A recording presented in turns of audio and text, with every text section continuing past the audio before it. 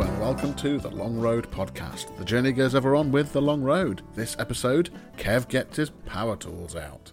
As the Long Road look forward to our impending American Wilderness Odyssey UK tour, we have a chat about what makes a great gig as a performer or as an audience member, and those magical moments that sometimes crop up.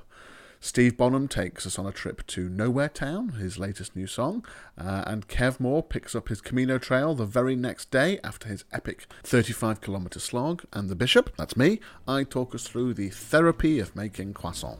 The Long Road Podcast is exploring the world of the troubadour, the adventurer, the vagabond. The world isn't beige, it isn't processed, it's authentic, it's rich, and it's real. If those are the sorts of sentiments that make your brain light up, then hop on board. We are embracing all of those things, we're celebrating all of that, and we'd love it if you join us on the journey.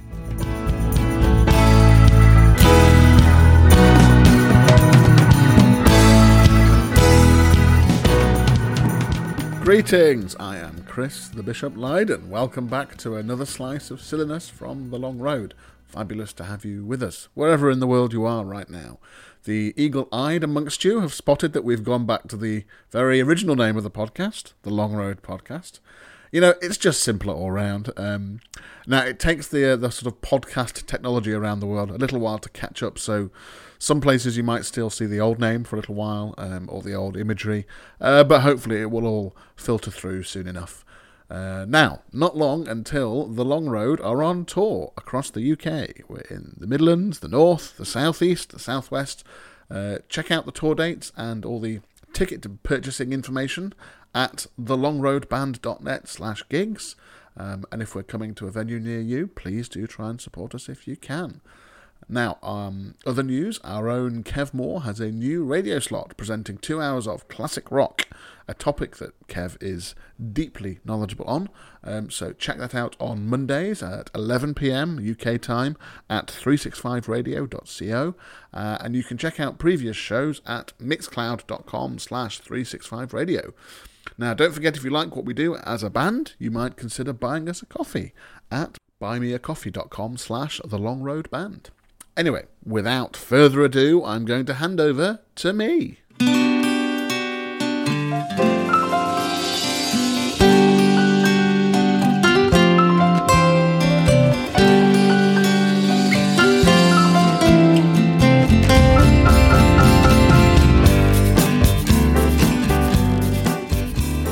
Greetings, the Long Road are back together again for another of our digital chats. We've got Steve at home in Derbyshire. Steve, hello.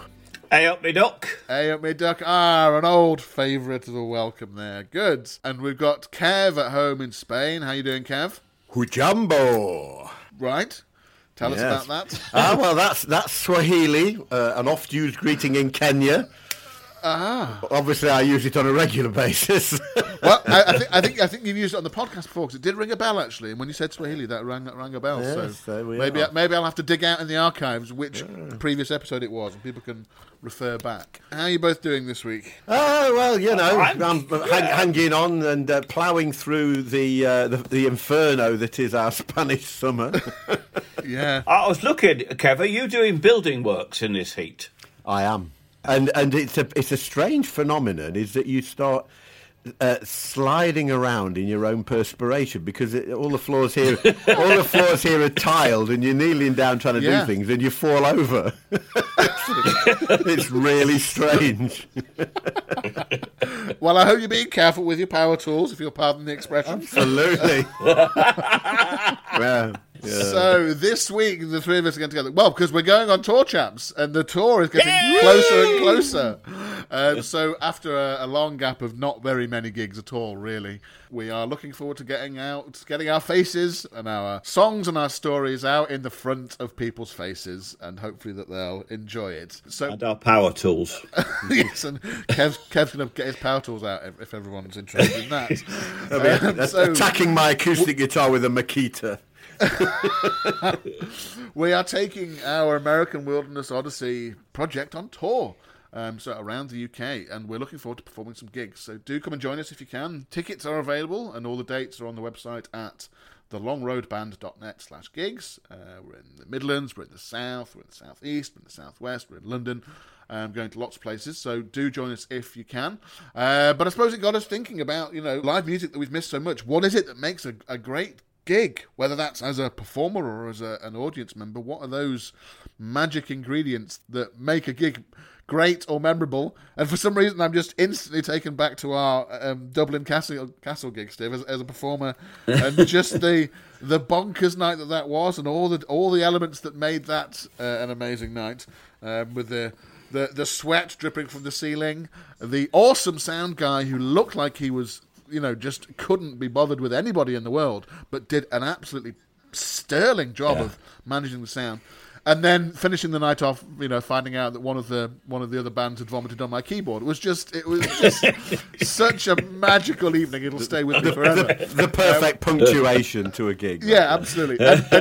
And as I think on it, so many other little sort of edges to that fractal story. You keep on zooming in, and there's more and more things. The van broke down, and trying to find taxis at 2 a.m. and just utter carnage. But what a fabulous evening. So what about for you guys? What makes a gig? Obviously, it's got to have a band. Got to be a band.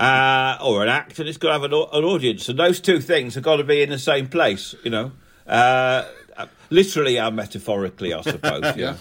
The great thing about live music, and we forget this, I think, at our peril, is live music is that communal act of audience and act, and if your audience is in the wrong place, no matter how good you are, it's bloody difficult to make a show. And if the audience is in the right place but the band is useless, the disappointment is devastating. I was reading something this week about the perils of going to Van Morrison gigs, and I'm absolutely with it. I've seen him do the greatest show ever, and then be an absolute total arse. Yeah. And the effect on the audience of it, he was singing all the songs, but he couldn't give a was, quite frankly, about what he was doing. And, you both got to be committed. That's the great thing about a great gig. The audience is committed and the artist is committed. That's what makes the great gig. So when I've seen that happen, there's nothing touches it. I think human beings can do, really. Yeah, for me, I think I'm reminded of the words of the great. You'll remember this guy, Steve, the great Alan Smith, who used to write for the Telegraph. Oh yeah, and he once wrote about our old band with our old mate Emma's Midnight Express. I think it was a gig we'd done at the Horse and Groom in Derby, and he put the band respond to the audience responding to them, and is that kind of cyclical exchange between the act and the audience that can create that extra something in the room.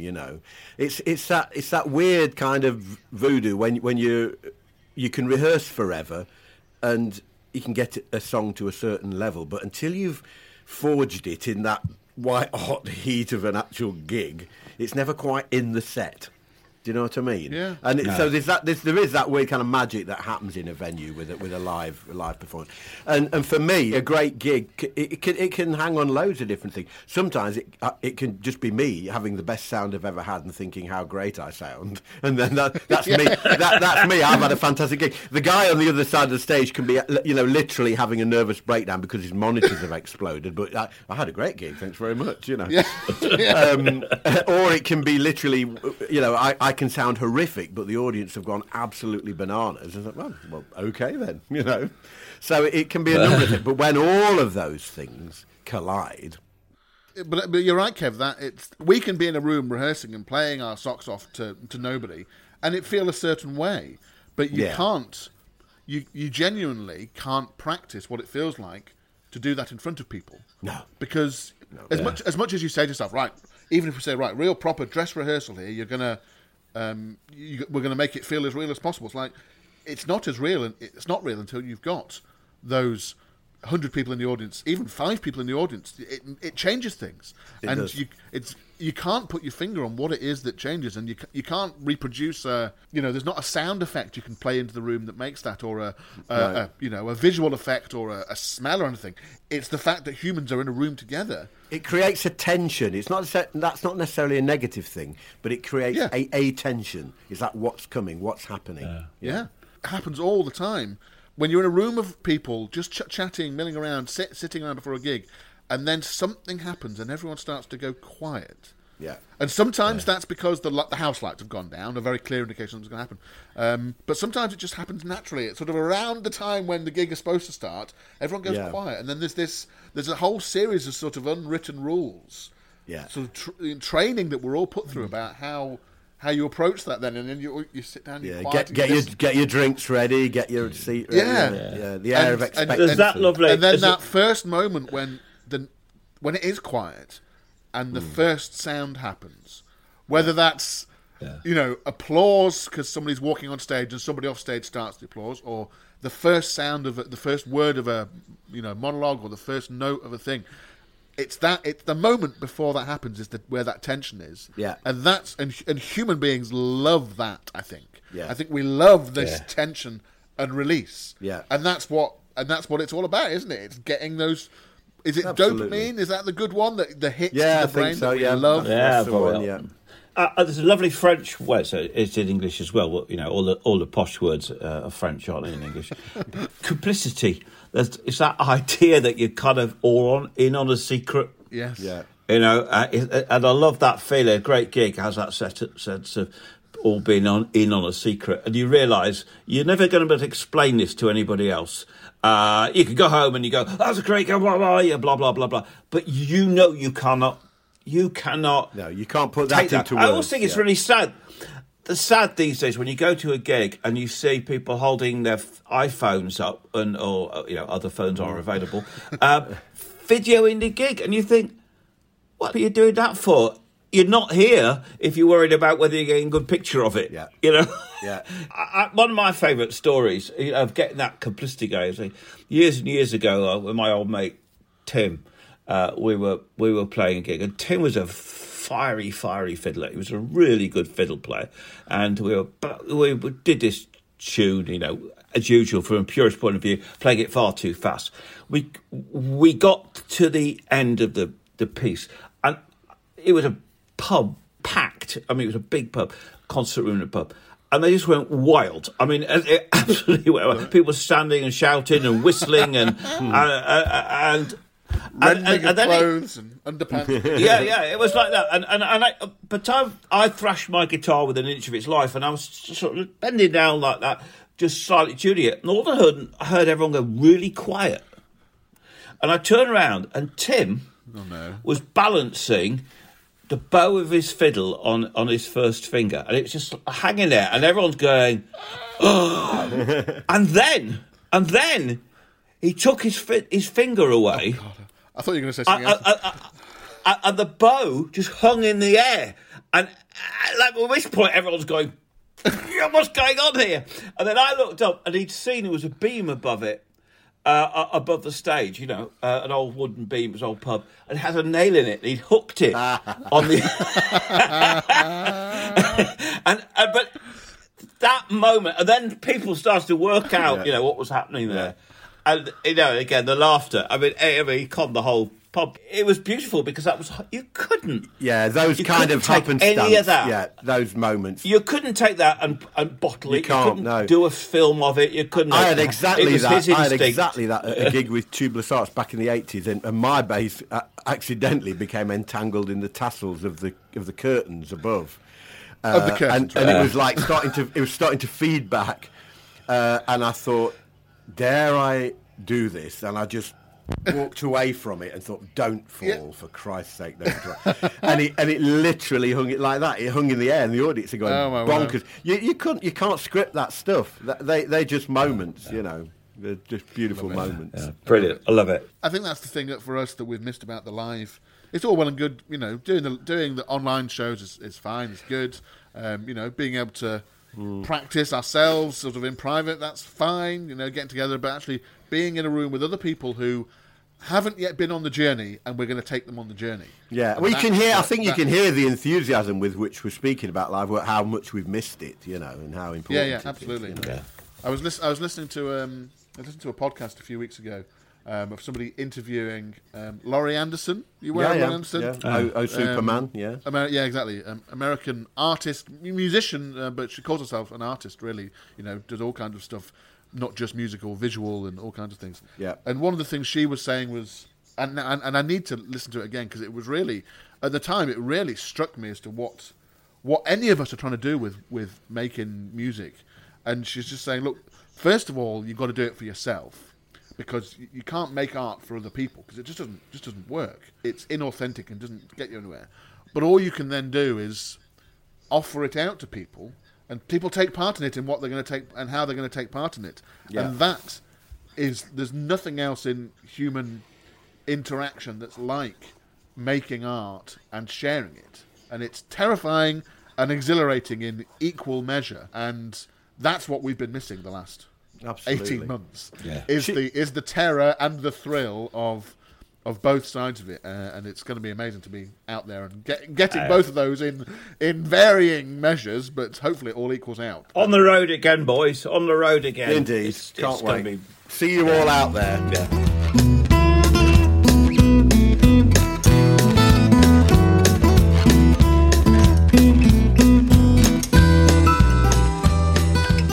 So, song in the mix time again, where I offer up another item to my bandmates, Kev and Bishop, to see what they think. It's actually a bit like Bake Off, waiting for the glare of disapproval because I've got the filling wrong or my eggs are too sticky. Well, this week my song is called Nowhere Town, which I just finished. I mean like 2 minutes ago. It was inspired by my daughter Lucy, who's just got back from a holiday to Halifax. Now, there's nothing wrong with Halifax at all. I mean, it's a fine, little, proud northern town. But it's not necessarily a holiday destination. But times must. But going to Halifax made me think of all those small industrial towns of the north. Actually, I'm beginning to think when we say towns of the north, we mean anywhere but the southeast of England, which, as you know, is still run by Normans, people with double-barreled Wally-type names who have a history of declaring places beyond the pale. I live in the English Midlands, and as far as they're concerned, we don't exist at all. I have never heard, ever in my entire life, the phrase, those Midland towns, or those people of the Midlands, or the Midland sense of humour, or. But anyway, our towns, Midlands or North or otherwise, we have lots of them. Little places, 20, 30, 40, 50, 60, 70,000 people. They usually grew up because somebody had planted a factory there first. Or next door to a little village where one day they're selling milk, butter and cheese and the next they're making steam engines. But over the years, of course, those reasons to be have disappeared. The mills have closed. The mines have closed. Steelworks have closed. The engineering works have gone. The potteries have closed. And we're left wondering where we've been and reminding ourselves frequently, as most people think down there, we are nowhere. Nowhere town, might be a dreamer, most likely you're a clown. 'cause it's always closing time in the smoky pantomime. My heart is given over to searching summertime. This nowhere town, sun is sinking, it's just falling down. Like the works across the road and the rest of this postcode, someone ends up crying in every episode again.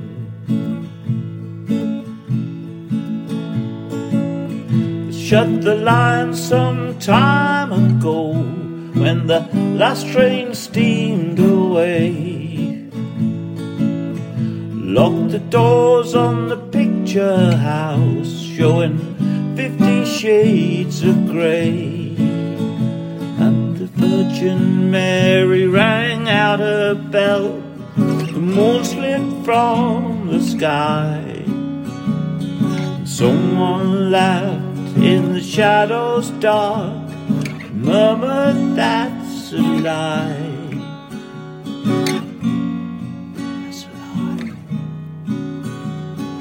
Nowhere town, gotta keep on drinking just to turn it around. My mama said, no matter where you've been, don't slide right into sin. Keep your hands out of your pockets, watch out for Mickey Finn. In this nowhere town, just listen to the mournful, lonesome sounds of the old men in the choir who with their memories conspire to hold it all together, not sink into the mire again.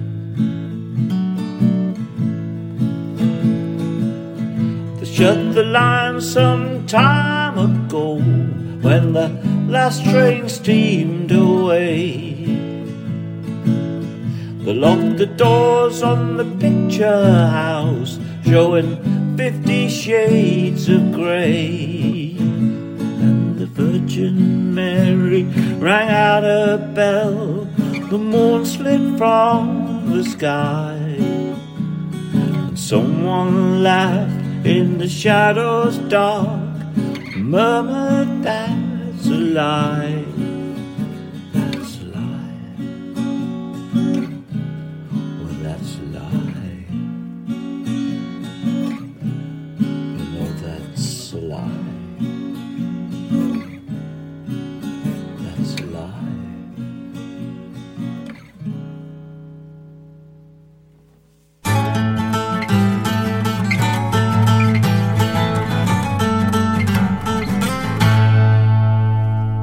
Hello and welcome again to Kev's Cafe Corner. You join me on the Camino. It's Friday, October the 23rd, after the horrific previous day. Feeling more or less recovered after a good night's sleep, I nevertheless toyed with the idea of a day off, but I just couldn't bring myself to do it, not quite yet.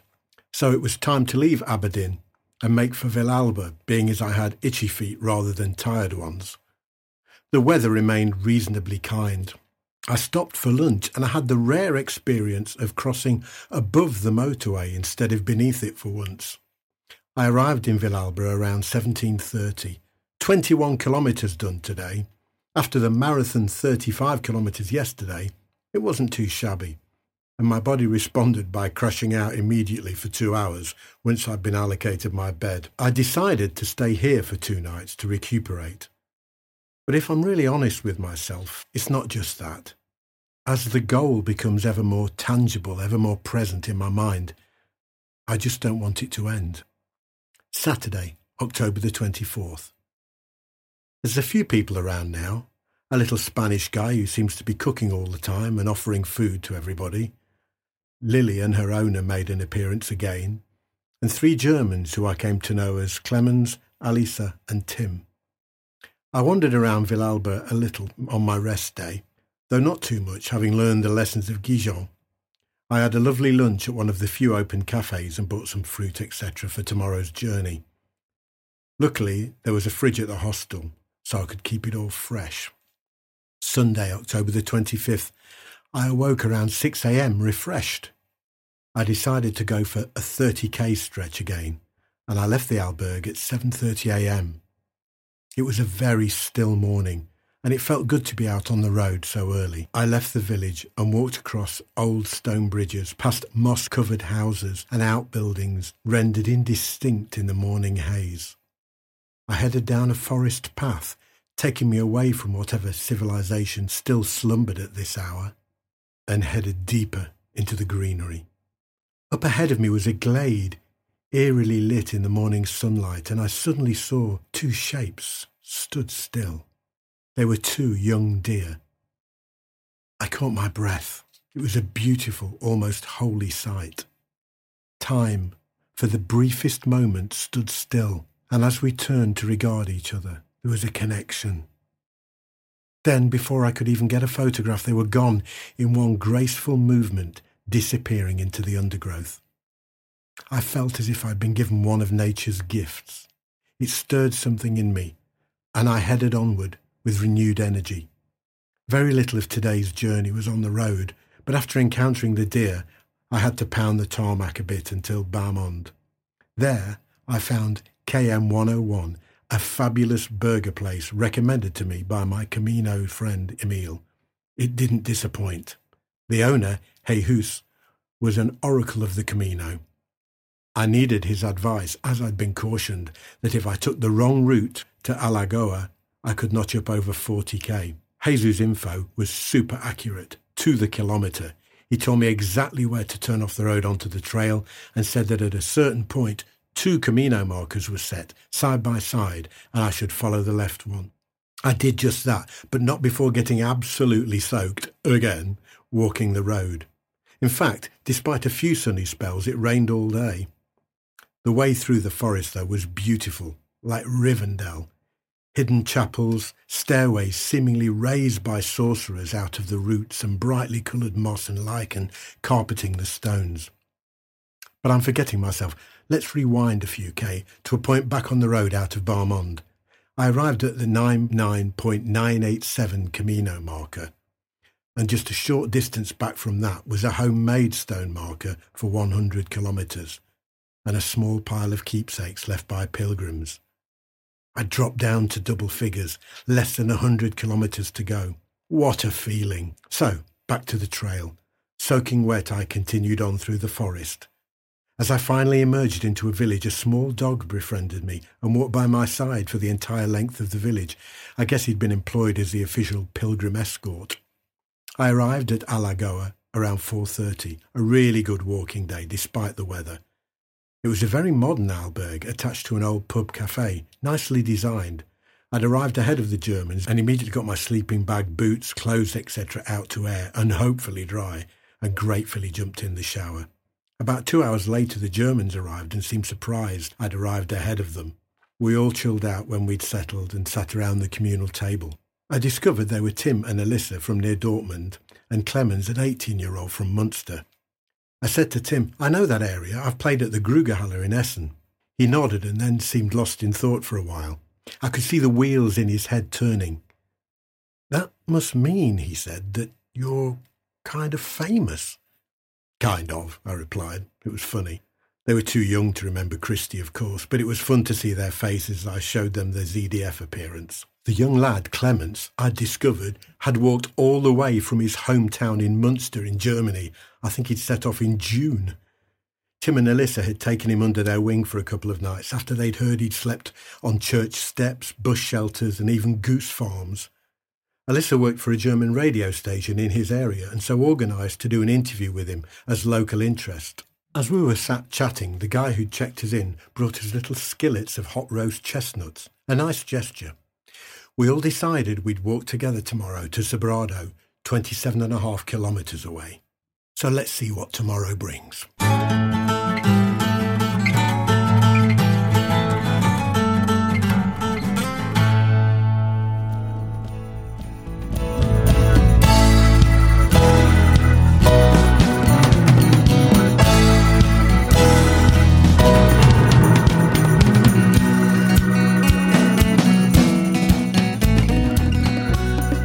So, in the intro for today's Bishop's Daily Bread segment, it was described as the therapy of making croissant. Now, I'm not really sure if it is that, but who knows? Let's see what unfolds. I think this is my second attempt at making croissant from scratch, which was actually several months ago, back in May 2021. Luckily, I take pictures of just about any baked product that goes through my oven these days, so I can usually pinpoint exactly when something was. My first attempt at making croissants, however, was back in June 2020, when lockdown here in the UK was really starting to bite. Now, both attempts were inspired by a friend of mine who posts on their Instagram profile the results of their baking efforts, and pristine, glorious croissants appeared one day. So attempt number one back in 2020 did not go well. Perhaps the recipe, perhaps the baker, perhaps the circumstances, perhaps all three. Attempt number two, however, in 2021, much better. And now I actually sought out the recipe that my friend uses for their croissants, and it was different in a few key aspects, so perhaps that's what helped. Making croissants, it really is sort of mathematical, really, but with moments of sort of creativity, I suppose, like most baking, really. Perhaps that's why I quite enjoy it. Now, unfortunately, podcasts being an audio medium, I can only really attempt to describe the results. But these 2021 croissants, they look pretty great, to be honest. Sort of striped, almost diamond-shaped, rather than perhaps the crescent that some might go for. Texturally, the outside was good. I feel like they could have been a touch flakier or crispier. The insides were nearly all spot on in my book. Very occasionally one was slightly doughier than I'd have liked, but lots of air, lots of lightness in general. I was very pleased. They went very well with the obligatory Long Road apricot jam. Now, I'm really not sure why this apricot jam has entered into the Long Road world as obligatory, but it seems to be. Anyway, so where does the therapy bit come in? I'm sure therapy isn't the right word, but it's certainly therapeutic, making croissants, the long process of it, all by hand. So working through something that you're not an expert in, and being fine with not being an expert at it. Improving at what you're doing, learning as you go, little things, big things sometimes. Getting better at it, getting better results. Attempt 2 was better than attempt 1, and I'm sure attempt 3 will be better still. People like what you've achieved, and you can share in the joy of that, especially when it's something handmade and it's food-based, and that's just deliciousness all round. But as good as the attempts are, there is also that desire and the scope to get better, improve, to make the good even better. And all this adds up to be one of those sort of, great strands in the tapestry of life that makes it all tick along nicely. I'd recommend it. Have a go at making your own croissants. But definitely read the entire method for croissants before you start, so you know how many days of your life this is going to go on for. It's not that you're working for days, it just the whole process takes from start to finish a few days. What time of day you should, or more specifically shouldn't, start at, so that you don't end up at 11:30 at night, then having to wait for a couple of hours for something to prove, and then you've got to do something before you can leave it for longer. And also make sure you know how many large baking trays and how large you'll need them. And perhaps the most important thing of it all, can you fit these large baking trays in your fridge? All the rest, the types of flour, the types of butter, it all comes along. But some of those practical bits, they need to be front and centre, I think. In many ways, I'm already regretting not having made attempt 3 sooner, as I'm fairly sure I'd learn more quicker that way, doing the same thing but more frequently. I'd retain more of the little tricks and tips you find yourself learning as you do something with your hands. But anyway, attempt 2, these croissants, they were a great step along the journey, and I look forward to the next croissant adventure.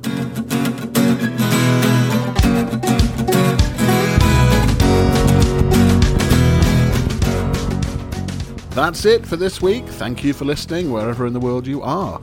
Don't forget to subscribe to the podcast. We're on Apple Podcasts, SoundCloud, Spotify, Amazon Podcasts, and YouTube.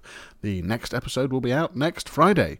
If you fancy buying us a coffee, you can do so at buymeacoffee.com/thelongroadband. It's dead simple, just to drop us a few quid to support what we do. It even accepts Apple Pay and Google Pay. Super easy. All of our music and merch is on Bandcamp, where you can help support a positive ecosystem for the music industry. Downloads, streaming, vinyls, CDs, the companion book, it's all there. So just head to thelongroadband.bandcamp.com. We're on Patreon at patreon.com/thevagabondway. Big thank you to our Patreons, and a special shout out to Orla Flynn, James Lydon, Stuart Lydon, Yvette Lydon and Trish Taylor. Thank you for your ongoing support. If you'd like to support us, become a Vagabonder. You'll get free digital stuff and merchandise in the post if you want it. Help us create something different, something that entertains and something that inspires others. Join us on the journey and release the vagabond within. Patreon.com/thevagabondway. Thank you once again, brave adventurers, vagabonds and explorers, for joining us on The Long Road. Remember, the world isn't beige. It's authentic, it's rich, and it's real. Embrace every last bit of it. Until next time, the journey goes ever on with The Long Road. Bye for now.